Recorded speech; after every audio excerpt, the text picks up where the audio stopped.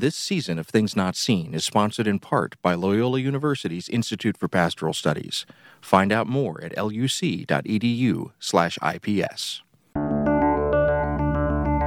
From PRX, the Public Radio Exchange, and Sandberg Media, LLC, I'm David Dalt with Things Not Seen.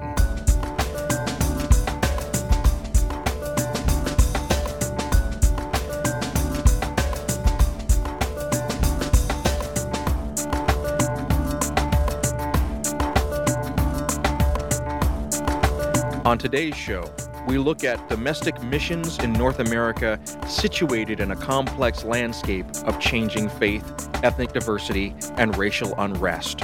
We talk with Daniel White Hodge about his new book, Homeland Insecurity, a hip-hop missiology for the post-civil rights context. Stay tuned.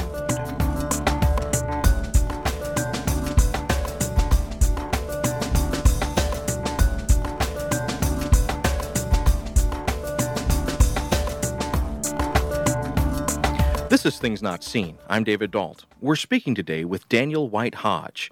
He's an associate professor of communication at North Park University in Chicago. He also serves as editor-in-chief of the Journal of Hip Hop Studies.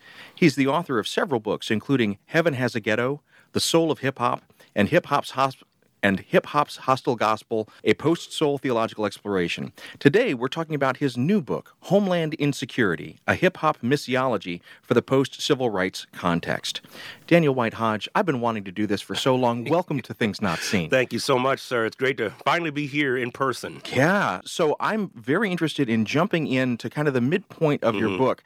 There's a chapter where you talk about the late rapper Tupac Shakur. Yes. And I know that Tupac Shakur is an important touchstone for you and for your way of navigating hip-hop theology. Good way of putting it. You make an observation, though, that Tupac Shakur sort of picks up the mantle of the blues. And I'd like to start there. So first of all, yes. For listeners that may be unfamiliar with the ways that in which the blues intersect with religious faith, give us a quick overview of how that has worked in American history. Absolutely. I think, and I would point people to an oldie but goodie book by John Michael Spencer called Religion and the Blues, and this came out probably in the mid-'80s, but I still use it as a reference. It's a wonderful ethnomusicological study and theomusicological study of what the blues did, and essentially, in essence, it was... The blues presented a form of the African-American diaspora in a way that gave credence to the pain and suffering through music, through dance, through juke joints, through the ability to weave your narrative through a musical instrument.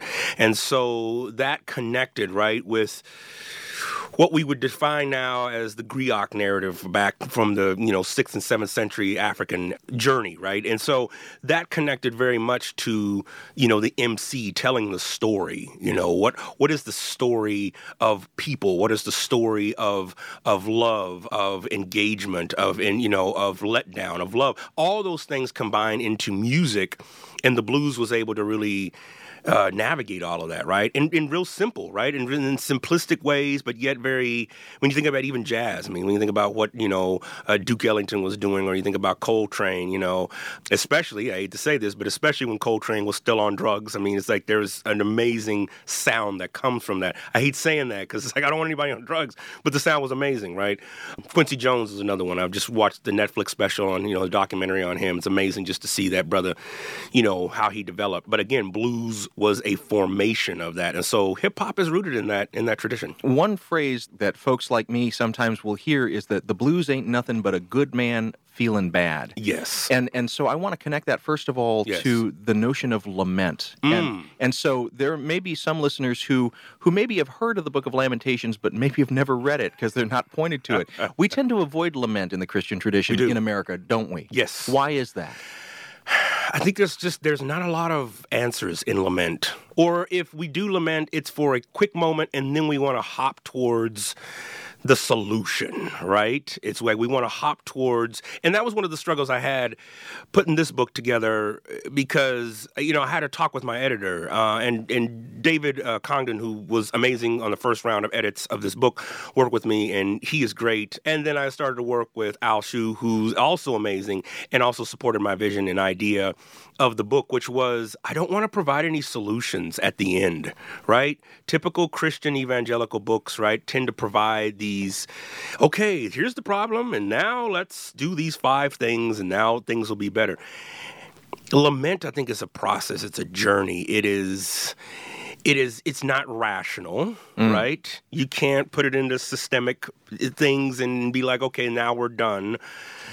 But it's a very necessary part of, I think, a faith journey of any kind, not just Christians, but Buddhists. When I talk to Sikhs, when I talk to my brothers and sisters in the Muslim faith, it's like, man, lament is needed, especially in times of trouble. But Christian industry Yes. in America is scared to not be in the hope business. We're scared not to be in the answer business. We're scared Yes. not to be in the Jesus is the solution business. Yes. And one of the things that is clear is that we have a kind of a two-direction experience Yes. in America. Very much so. White Christian experience is going to be one that is rooted in this hope and kind of ignoring the reality. What you're bringing out in this book, Homeland Insecurity, is the other reality, and that is when we look at our culture, when we look at hip hop music, when we look at African American experience in the civil rights era and beyond, we don't see hope, hope, hope. We see a rooting in lament because they literally live in a toxic and sometimes lethal There you go. atmosphere. Yes. And white Christian America is scared not only to name that, but to have that named. Yes. First of all, do I have that correct? Yes. Okay, and so if white Christian America is scared to have that named, white Christian America has deployed tactics to keep that from being named. Yes. Which means that when we have things like the blues and the beginnings of rock and roll, it gets sanitized into Pat Boone and Elvis. And when we have the beginnings of hip hop, it gets sanitized into the Beastie Boys and into Vanilla Ice. Sure. But you want to expose us instead to the real truth tellers, those that are speaking the lament. And so that brings us then to Tupac Amaru. Yeah, Amaru, yeah. Amaru Shakur. And for listeners who are unfamiliar with Tupac Shakur, first of all, just give us a quick overview of who he was. Absolutely. I mean, he's one of the, well, within the hip-hop continuum, cultural continuum, he's renowned as, probably one of the saints of hip-hop culture. I mean, born in 72, passed away in 96. I do believe he's dead, and I get that question a lot. You think he's still alive? Like, no, he's dead. There's no way he'd be gone quiet this long. But he was more than just a rapper. I mean, he was a visionary. He was somebody who wanted to see his community, and by his community, not just African Americans, but those who were downtrodden, those who were marginalized, those who were pushed aside and said, you're not really all that anymore. It's like he wanted to see those people succeed and strive and to live their best life and to be able to point them towards God. And in many ways, he was like a theologian, a pastor, somebody, this gateway into the spiritual world. And then politically, I mean, he was raising money for a hip-hop political candidate for the year 2000. He was organizing the gangs across the United States to put rules into place that wouldn't just have school shootings, selling crack on school grounds and having these senseless deaths. He was doing some dangerous stuff, as we would say, and politically dangerous. Politically dangerous, absolutely. And really trying to empower, especially after the '92 uprisings, empower the ethnic minority community and those who are poor white as well, and the M&Ms, if you will, of our communities, to do better and to seek beyond what's just in front of them. And of course, he wasn't perfect. He had his issues. Reading his memoirs and his diary, which I was privileged to get, he talks about just some of the paranoia that he had towards the latter part of his life. I mean, he still had the vision, but he was definitely paranoid. And he was getting ready to leave Death Row Records, which was at that point one of the largest West Coast, producing companies, with Suge Knight at the helm. But Suge Knight is, well, if you don't know, Suge Knight was just, at that point in time, he was just, he wasn't a good guy. He wasn't a good guy. So Tupac, unfortunately, was killed, but his music just lives on. I mean, he's over 58 million, albums sold. And, back in the era when we still bought albums, now it's streaming. But, he's still renowned. I mean, my daughter's friends know about him. I mean, I was like, how do you even know that? You were born almost, 15 years after, he was killed, but that's how powerful his message is. Well, you mentioned, though, the paranoia, and one of the things that I think is going to be woven through this entire conversation and is a present reality in your book is that we're talking about people who are raised in post-traumatic stress. Yes. We're talking about people for whom walking out on the street can be a life or death decision. Absolutely. The route that you take home can be a life or death decision. Yes. That's not a reality that some people in Chicago or some people in my listening audience will have experienced, except maybe watching it on television. Yes. And so Tupac, you say Tupac wasn't perfect. He was living that reality. And one of the things that really struck me, you have a lyric here that says, "You don't blame the rose that comes up through the concrete." Yeah, there you go. For its bruised petals. Yes. You say, how in the world did it do that? Yes. And that to me, that just stopped me cold. The reality of that we tend to focus on things like the drug use, the violence. What we don't realize is the survival and how much praise should be given to someone like Tupac for being as successful as he was. Yes, absolutely. That's a great analogy. Yes. Was his lyric. I mean, yes. Yeah, absolutely. No. And I think he actually has a poetry book, which I highly recommend, called The Rose That Grew from Concrete, for people to check out and read, because it's just, there's a lot of that in there. And it goes beyond particularly what the media presented of him in the 90s. And most of the pictures you see of him was him flipping people off, spitting in the camera, grabbing his crotch, or swearing or whatever, and yes, those are parts of who he was, but that wasn't the sum total of who he was, and that's what piqued my interest and it just unraveled a whole just plethora of material in him. So if you're just joining us, this is Things Not Seen, and we're speaking today with my friend Daniel White Hodge. We're talking about his new book, Homeland Insecurity, a hip-hop missiology for the post-civil rights context. As you stick with us, we're going to be getting into not only the contents of the book, but also the podcast that Daniel White Hodge hosts, which is called Profane Faith, which I highly recommend. You're listening to Things Not Seen. I'm David Dalt. We'll be back in just a moment.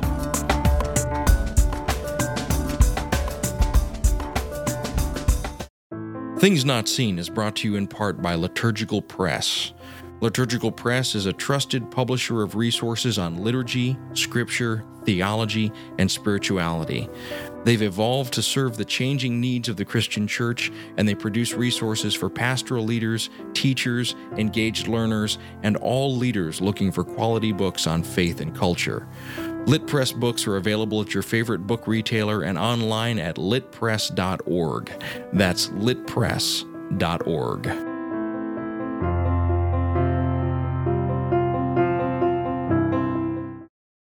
This is Things Not Seen. I'm David Dalt. We're speaking today with Daniel White Hodge. He's Associate Professor of Communication at North Park University in Chicago. We're talking today about his new book, Homeland Insecurity, a hip-hop missiology for the post-civil rights context. So I occasionally get complaints from my listeners when I speak to people who go down a road that they would consider to be something like political correctness or naming whiteness as the problem or those sorts of things. Mm-hmm. So I know that I'm going to get some complaints about the conversation that we've already had in the first segment. All right. But let's just go there. Let's talk about when white America, when white Christianity looks at a person of color naming their experience and says, see, that's the problem. If you just stopped talking about this, we wouldn't have a problem with race anymore. How do you deal with that? Well, that's a good question. That's a real good question. I think I'll say this. In the post-Trump election now and in the new neo era of Trump era, I haven't gotten as much of that, simply because so much of racism is just now in your face. I mean, a lot of this stuff is, particularly as a black man, racially, ethnically, I'm African American and Mexican American. We knew some of these things, but they were always hidden in corner. It was almost like a phantom. Like you see something, but then it goes away, and you're trying to tell people, "Hey, there was something there," and like, "No, it wasn't. No, it wasn't. No," and right that excuse of we just stopped talking about it, it'll just go away. So I haven't gotten as much of that. So I've tried to engage, because now there's just so many things that are happening in our news. You can look at stuff here in Chicago. You think about Jamel, the security guard, African American security guard, who's stopping a mass shooting, but then he ends up getting killed himself. I mean. By the police. By the police. Yeah, they come in and they see an African-American with a gun, and they immediately assume he must be the perpetrator. Right. Yeah. Right. Those are the type of things, and I'll be honest with you, David, I mean, It's difficult because I feel like in this era, particularly since the 2016 election, I don't necessarily engage in those type of conversations anymore because with all due respect to anyone listening, there's just a lot of ignorance in that. And I try to point people to, because I'm just not the person to engage with, because if you're still there, I've got to do so many things just to get you to a place where you're even aware of the problem. I'm not the one. Even though I'm a professor, I'm not the one. Well, there's a point in your book, Homeland Insecurity, where you literally say that. You say this book is for two types of people. It's for people who are coming through, they're persons of color and they're trying to find some solidarity in your writing, or it's for people who are white or who identify as white, who understand some of where you're going. And you say there's a third group that probably has already stopped listening to the conversation at this point, and this book's really not for them. And Right. and you just said pretty much the same thing. Like, you don't have the energy or the time to do the deep education that's necessary. Right. But what I also heard in your answer is, literally all you have to do is look around or listen to the news, and the deep education is already there. Like, Yes. whatever was below the surface has bubbled up to the surface. Yes. But one of the things that you talk about in this book, Homeland Insecurity, is that we're not just talking about secular institutions. You've encountered this kind of entrenched racism and this kind of gaslighting about racism, Yes. where you try and speak the experience and someone says your experience is not worthy of discussion in Christian organizations. And we're not Yes. going to name names, but let's speak generally. Yes. You encounter this in Christian circles. Absolutely. How has your experience of that been? What has been, give us a typical example of that. Oh, man. I mean, for example, when I first started teaching at the university level, I remember a white male student saying, first day of class, he's just like, "What's the difference, professor?" He's like, getting out of his seat, raising his hand and everything. He's like, "Professor." I'm just always had this burning question. I'm thinking he's going to ask, like, man, maybe he did the pre-reading. This is great, What's the difference between an N-word and a black man? He didn't say N-word. He said the full out, right?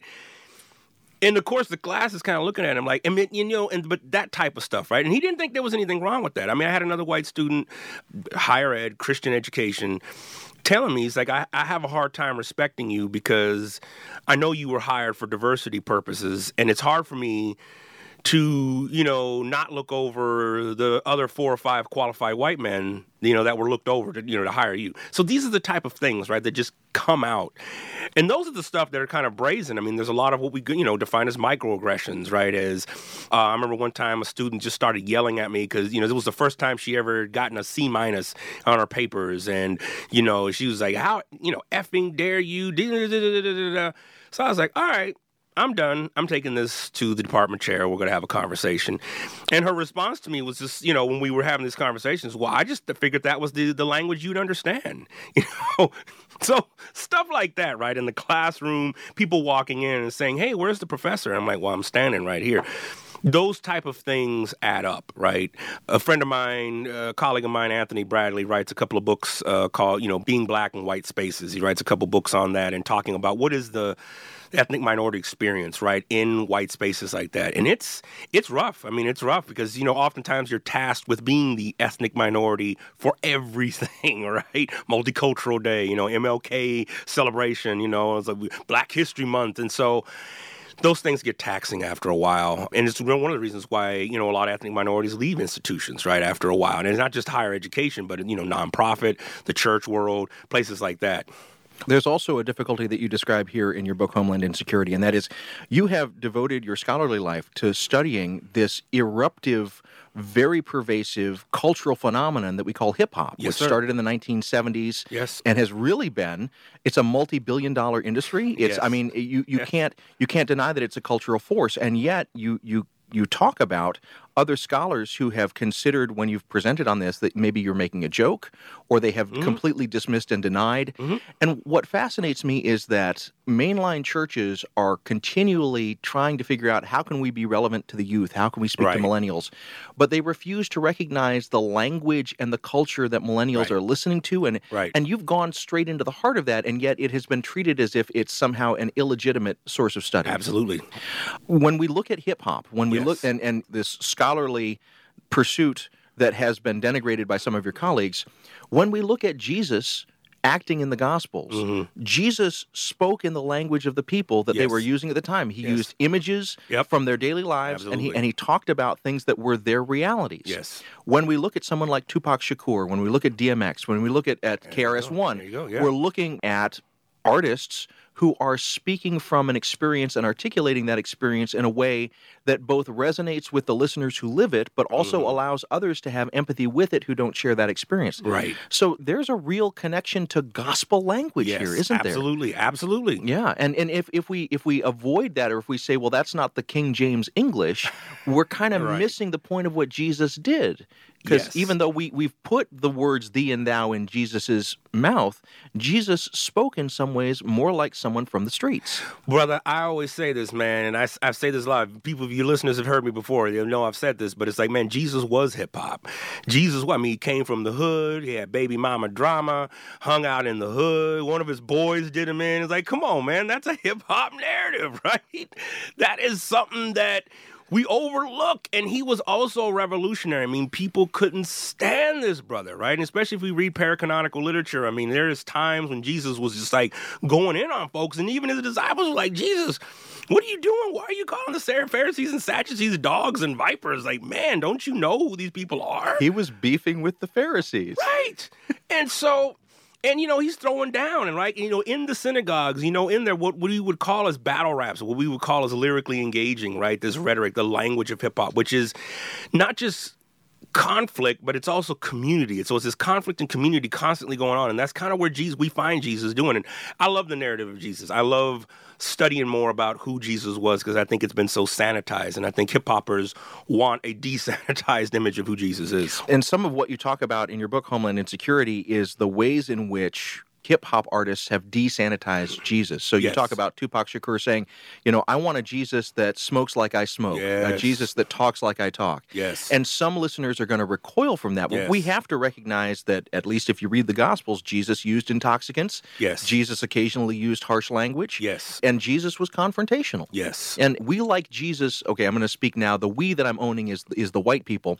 We like Jesus to be confrontational about the stuff that makes us uncomfortable, not the stuff that's really problems in the world. Right. But Jesus didn't come for my comfort. He didn't die for my comfort. Jesus died that we might all be saved. Right. And that means that we're all going to have to be faced with some harsh realities, and that whiteness is going to have to repent of some things. Yes, sir. I know that I'm preaching to the choir here, but I'm also saying this for some listeners that this might be the first time that they've heard this kind of engagement with Jesus and this kind of ownership of Jesus by a community that doesn't look like them. Yes. That's an uncomfortable thing for some people to experience. Absolutely. Yeah, and you've named some of that discomfort when you've talked about even students that feel emboldened to question your right to be in their space. Yes. This again and again, and you've talked a little bit about self-care. This kind of invading of space is precisely what Jesus did, though. Exactly. Yeah, I mean, Jesus didn't look like us. He wasn't supposed to be like us. Even the demons, when Jesus first shows up, said, right. You're not supposed to be here. The last time we saw you, you were sitting at the right hand of God the Father. Why are you? Right. And so we have to remember that Jesus is not going to come to us in the way that makes us comfortable. And you use this word sanitary, the sanitized Jesus. What is it about our discomfort that makes Jesus such a target for that kind of sanitization? I think looking at deity, we want to shape deity in the image of us, and we want to put that image into a construct that works for that day and time. And I'm fine with that to an extent, but when it becomes, monetized in some ways, when it becomes standardized in many other ways. Or when it becomes idolatrous, Oh, bro, that's exactly where I was going next. And so for me, that's problematic. And Ebony Utley writes a great book on the gangster's God, looking at this Jesus beyond, the white evangelical, conservative white evangelical lens. And it's a whole different story. I had to take that lens off. I realized there was a lot of my own theological mind that was colonized. And I had to, because it's disruptive. I don't want to see Jesus this way. I don't want to look at Jesus. This is my savior. Of course not. No. But when you're able to release some of that and go into the mystery of who God is, and with doubt, I've found, for me personally, I ain't gonna say anybody else. For me personally, I've found great faith development in that. But we wanna make this Jesus into this image, and no, my Jesus never talked like that. Come on. If you're just joining us, this is Things Not Seen. I'm David Dault. We're speaking today with Daniel White Hodge about his recent book, Homeland Insecurity, a hip-hop missiology for the post-civil rights context. We'll be back in a moment. Hey folks, this is David. Thank you for listening, and thank you for supporting the work that I do. As you might be aware, in addition to this show, I help produce a number of other programs about culture and faith. One of those is the Freedom Road podcast. It's hosted by Lisa Sharon Harper. She's a frontlines, on-the-ground activist and advocate for issues of justice and peace. Each month, she gathers a group of leaders together to talk about progressive issues from a faith perspective.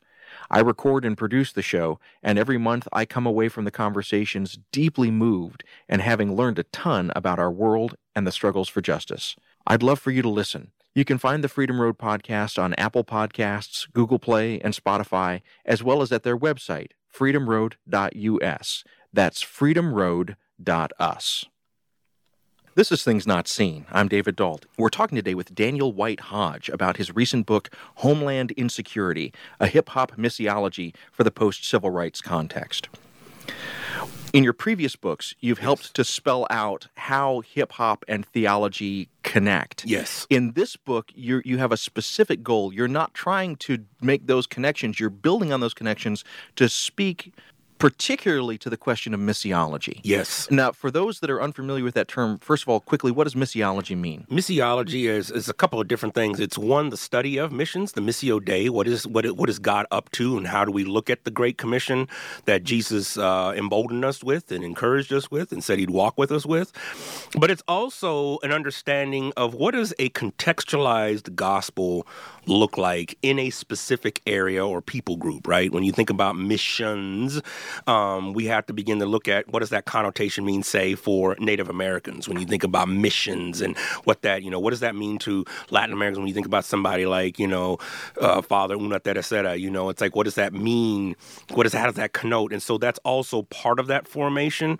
So missiology, I'm looking at this in the sense, looking at hip hop as that vehicle for that. But so mission has always been an us, and I'm pointing to my chest, going to them, and I'm kind of pointing generally out there. But one of the things that you talk about in your book is that the reality, the landscape of American Christianity in the past 15 years has changed. Mm-hmm. And there have been some white churches in the suburbs that have been used to going into the city for context, but those white churches have lost their membership. And now those churches that are in the inner city have actually offered, hey, we can come out to you right. and we can have conversations about this. And the reaction of those white churches has been no. Yes. And anger. Yes. We go to you. You don't come to us. Right. You say that almost verbatim. That attitude of we have the answer and we're not in a position, it's not humble. There's no openness to correction. There's no openness to the continual moving of God. Mm-hmm. It speaks to a particular worldview, doesn't it? Absolutely. Absolutely. And so that worldview of we, the white churches, have basically the lock on Christianity. Mm-hmm. There's an entire, I know that you're talking about missiology, but that speaks then to a notion of God-forsakenness. Yes. And if the world is God-forsaken, what does that say about God to say that somehow God would abandon the ghetto? Yes. Absolutely. Well, and so to bring this fully around to Tupac Shakur, mm-hmm. There's a question that Tupac Shakur asks. Mm-hmm. I wonder if heaven has a ghetto. There you go. And you answered that question in your book, Heaven Has a Ghetto. So for my listeners who maybe are just catching up right now to the conversation that you and I just had, walk us through that. First of all, Tupac's notion, his question, does heaven have a ghetto? And your answer, heaven has a ghetto. Help us understand theologically what that means. It's asking that question of, is there actually theological space in an environment that has been dominated by one particular race, right? It's like, as Tupac says, it's like, or is God just another white cop waiting to beat me? When I get to heaven. And so you say not just dominated by a race, but dominated by an ideology that's tied up in that race. Yes. So we're not just talking about white people. We're talking about an entire social structure that preferences whiteness through redlining, that preferences whiteness through economic advantages, and that has been doing that for generations. Yes. Publishing. Yeah. And I continue to talk about that. I mean, in terms of, I talk about this in the book as well, it's like, racism is in the theological DNA. It's like, when you go to seminaries, I mean, you have to, courses on race and ethnicity, the stuff that we're talking about are usually, what do they call them? They're electives, right? They're not in the actual curriculum. It's extra to the real theology that we're supposedly doing. Exactly. Yeah. Exactly. And Soong-Chan Rah's talked a lot about this. Like, there is a main theology, but then you have all these other adjunct theologies of liberation theology or Asian theology, or, and so, but here's the one main theology that we have to study from. And so, I challenge folks to, let's go beyond that. There's a problem when Christians in Sierra Leone don't want other theologians from their context. There's a problem when Nigerian Christians don't want other Nigerian theologians and they desire the European. That is the manifesto and the manifestation, if you will, articulated in a people's understanding of God, of whiteness and, self-colonization. And so for me, I want to push against that. And I know it's been my own process of coming through some of that decolonization. And I know that's uncomfortable for a lot of people. Yes. So how do we speak against that notion that somehow whiteness was the pure civilization, that whiteness was the... I'm glad you brought that up. So that's really the first section of this book, looking at going all the way back to the Age of Exploration and really talking about, so I cite different historians talking about how Europeans really saw, particularly Africans, Central Africans and North Central Africans. And so, and the way they talked about them was very much like, these are lower, human species, and we have to bring them in and, and bring them into a way of learning that is the best. I believe the phrase you use is pre-Adamic. So yes. Created before Adam like they were animals. Yes. And that's a vicious theology. Brother, who you telling? Who you telling, man? And, and I think those are the type of things that just don't get talked about very much in seminaries. I mean, I know I didn't get it. I had to, wait till I got into a PhD program and started looking on my own before I started really getting into that. And so, how do we not repeat history? Well, we got to deal with it. I mean, then, rush all the way into the 19th century where, African Americans were looked at as lazy, as violent, as sex mongers, as people who were just doing nothing but labor. And the white man was the one doing all the work. And they are hard workers and they're dedicated and they're on time. All these things are notions, that are woven right into how we look at missions. I mean, look at Alan Chow, right? I mean, he's like this brother who goes out and, was killed, which I'll say from the jump, I don't condone his killing. I will also say that as a person who was from Oral Roberts University, that's very conservative, well, I can only imagine he, probably didn't have a lot of courses on intercultural communication. Or if he did, it was, again, sanitized. Or he was given a view of the gospel that you take this into the world. I can only imagine him being an ethnic minority and how much he had to deny that. Because that's what you have to do oftentimes is an ethnic minority. You have to deny where you come from to be a Christian. That's problematic and stuff. That's very problematic. Well, I'm thinking right now of, there was a movie out, I guess, about 25 years ago called Blood in the Face, which yes. looked at the rising of white nationalism. Yes. An entire generation before the milieu that we're living in now. Yes. The moment that we're living in now. There's an illustration from that movie that has a picture of a white man in a hard hat, and it says, "White men built this nation. White men are this nation." Yes. And that's really a predominant theology. Yes. Of Christianity. So white men built Christianity. White men built America. Yes. It ignores the fact that a good deal of our railroads were built largely by Chinese immigrants. Yes. Our agriculture and the beginnings of our industry in the South certainly were built by African Americans and by unpaid African American labor. Mm-hmm. So to say somehow that those that reaped the fruits of the labor are responsible for the labor, it makes me think of that story in the Gospels where Jesus says, there are some that come at the 11th hour and they're going to get paid the same wage as those that were working from the beginning of the day. But it takes that story and turns it inside out. Mm-hmm. Like the meaning of that story is supposed to be about grace and that grace extends to everyone, even those that come late. Right. But instead, white people and whiteness seemed to get that story and think instead, oh no, we're entitled to all of these. Right. And those that labored at the beginning won't get paid at all. Right. I mean, first of all, I kind of went somewhere with that. Is that a legitimate kind of stretch? No, absolutely. No, I mean, I think you're on it, brother. And again, going back to Tupac, I mean, he talks about this. He talks about this in many different interviews where he says, it's like it's like you got like America, you got a friend that you never look out for, right? It's like, America's now all got jewels and everything, and they're lending money to everybody except us, meaning black folk who help establish this. And not just black folk, like you said, Chinese immigrants. You have the Bracero program during the 20s that I had family members who were a part of, that folks were invited from Mexico to come over here to help build infrastructure, to help build. Those later became the migrant rights movement when the country was saying, no, you got to go back now. Wait a minute, we just helped build this whole country. We just helped you through 2 world wars, and now you're telling us to leave? And so that history, I think, has been overlooked. And part of the problems that we're even having now, at our southern border. And so that brings us to the question then of repentance and how those that have benefited from this deception, who have benefited from this blinkering of the reality, can begin to come back into righteousness. Let's just name it as what it is. Yes. And maybe it starts with listening to the voices of those that have been hurt, which might mean listening to hip hop. Is that a fair thing to say? I would agree. Absolutely. So where should they start? Like if you were to say, okay, you've made the commitment to listen to the lament, where would be a good place for them to start?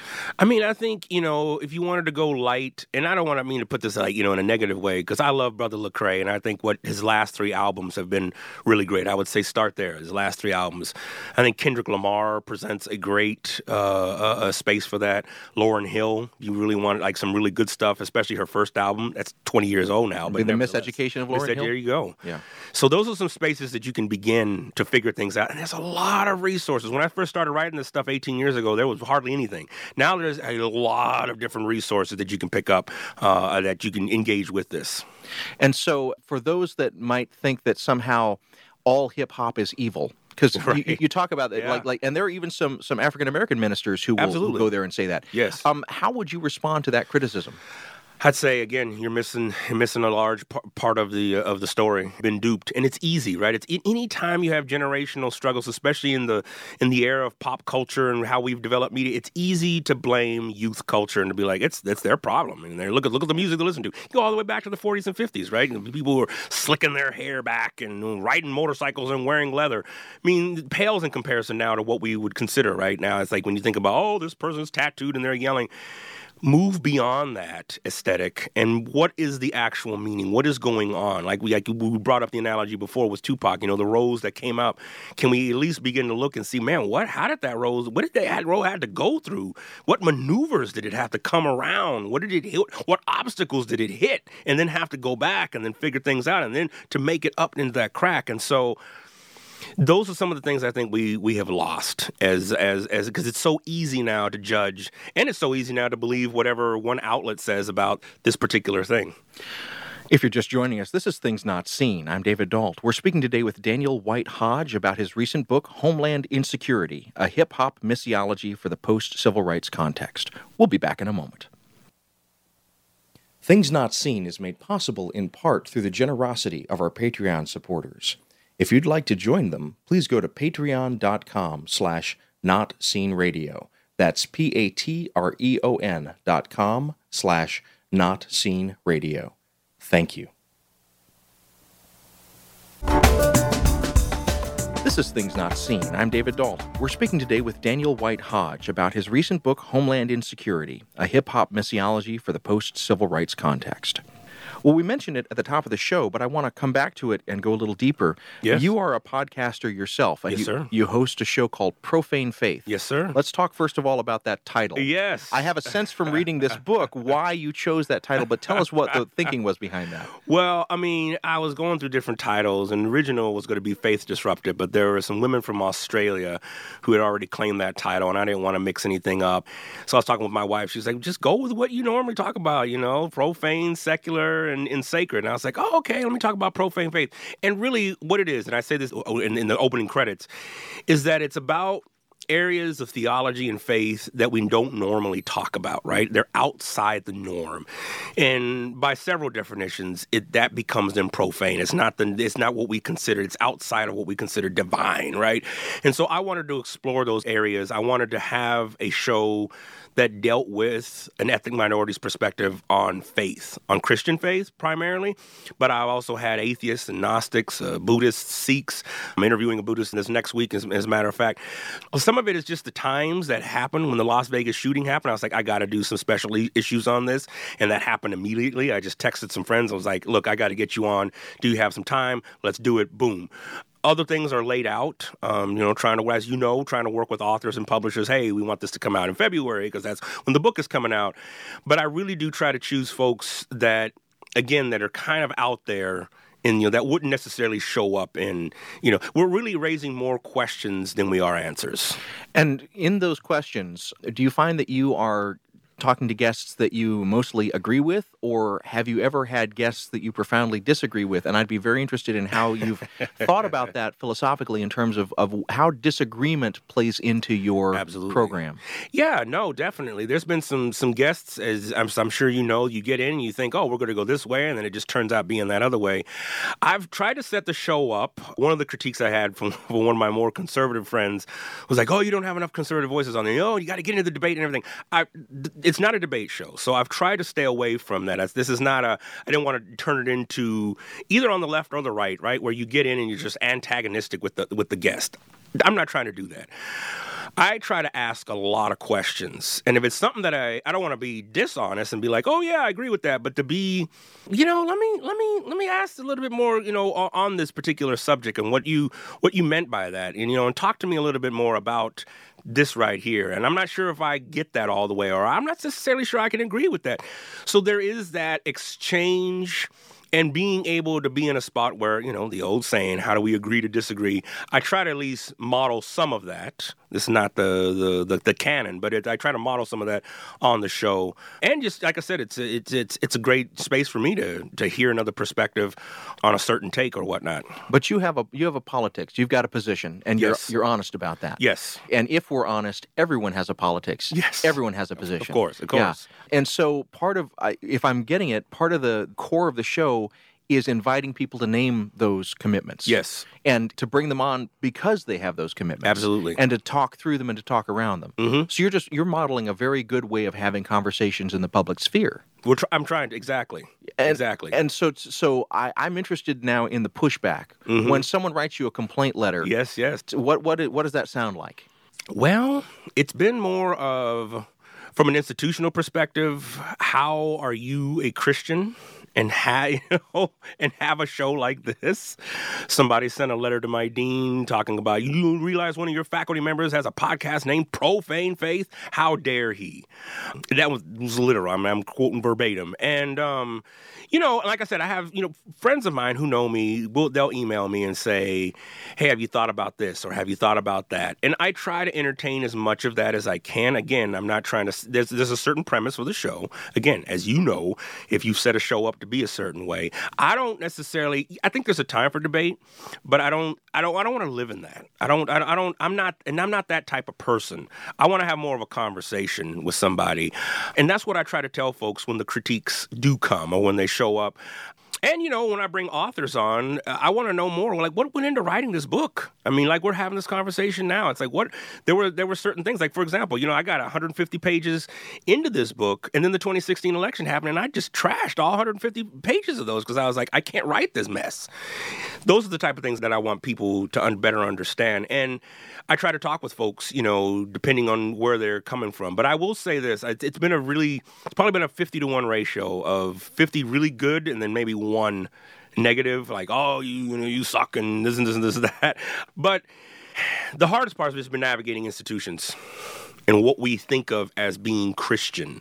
And that's been probably the most difficult thing. And so if someone wants to find your show, Profane Faith, where would they go to find it? Absolutely. Well, you can go to whitehodge.com. It's a one-stop shop. My books are there. I have some select essays, and then I have a link to my podcasts, which is whitehodgepodcasts.com. Or wherever you find your podcast at, it's on iTunes, Google, Stitcher, SoundCloud, the whole nine. I also have another podcast coming out called The Progressively Black Podcast, looking at what it means to be black and leaning left. So that will hopefully start with my co-host, Tamisha Tyler, here in February, Black History Month. So hopefully that'll get going. And then there's another podcast called Oh My Wednesdays, which is on the American Gods television series, which just got picked up for second season. And that's with a good friend of mine, Kate Sanchez, and J.R. Forasteros. When I'm bringing the conversation to a close, I will often ask a pair of questions, and I'm going to do that now. And the questions are basically, what is it that still frustrates you, and what is it that keeps you hopeful? And so I'm going to ask, first of all, what is it, Daniel White Hodge, that still frustrates you?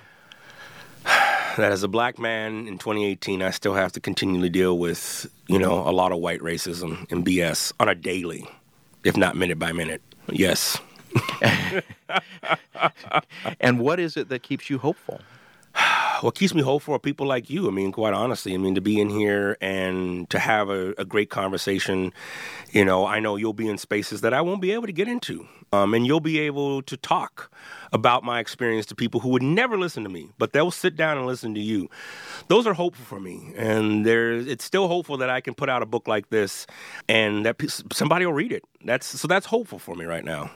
Well, Daniel White Hodge, I've been wanting to have a conversation with you for years at this point, and I'm so thankful that the schedule's aligned for us to get a chance to talk today. I hope that we'll have lots more chances to have you back on the show. Please keep writing books like this, because I learned so much from this, and I was convicted by so much of this. As a person who's wanting to follow Christ, there's a lot that I need to do in terms of shutting my mouth and opening my ears. And I just want to recommend to any listeners out there who want a good place to start for that process of getting back to righteousness through repentance, start with this book, Homeland Insecurity, A Hip-Hop Missiology for the Post-Civil Rights Context, from my guest, Daniel White Hodge. Thanks for being here today. Thank you so much for having me, David. We've been speaking today with Daniel White Hodge. He's Associate Professor of Communication at North Park University in Chicago. He also serves as editor-in-chief of the Journal of Hip-Hop Studies, and he's the author of several books, including Heaven Has a Ghetto, The Soul of Hip-Hop, and Hip-Hop's Hostile Gospel, a post-soul theological exploration. We've been speaking today about his recent book, Homeland Insecurity, a Hip-Hop Missiology for the Post-Civil Rights Context, published recently by IVP Academic Press. Things Not Seen is produced by Sandberg Media, LLC. We're distributed nationally by PRX, the Public Radio Exchange. Today's show was recorded at the William Adams Studios in beautiful Hyde Park, here on the south side of Chicago. Our studios have a home courtesy of the Zygon Center for Religion and Science, part of the Lutheran School of Theology at Chicago. Neither Zygon nor LSTC is responsible for the content of this program. Our theme music is composed by Gene Kija. Our show is made possible in part through the generosity of our supporters on Patreon. You can find out how to help us create great programs by going to patreon.com/notseenradio. That's patreon.com/notseenradio. You can follow us on Twitter at notseenradio. Visit us on Facebook and like our page to receive regular updates about the show and to find out more about our guests. That's facebook.com/thingsnotseenradio. And you can sign up for the free podcast, listen to old shows, send us an email, and find out more about our guests if you visit us on the web at thingsnotseenradio.com. I'm David Dault, and we'll be back next week with more conversations about culture and faith. Please join us.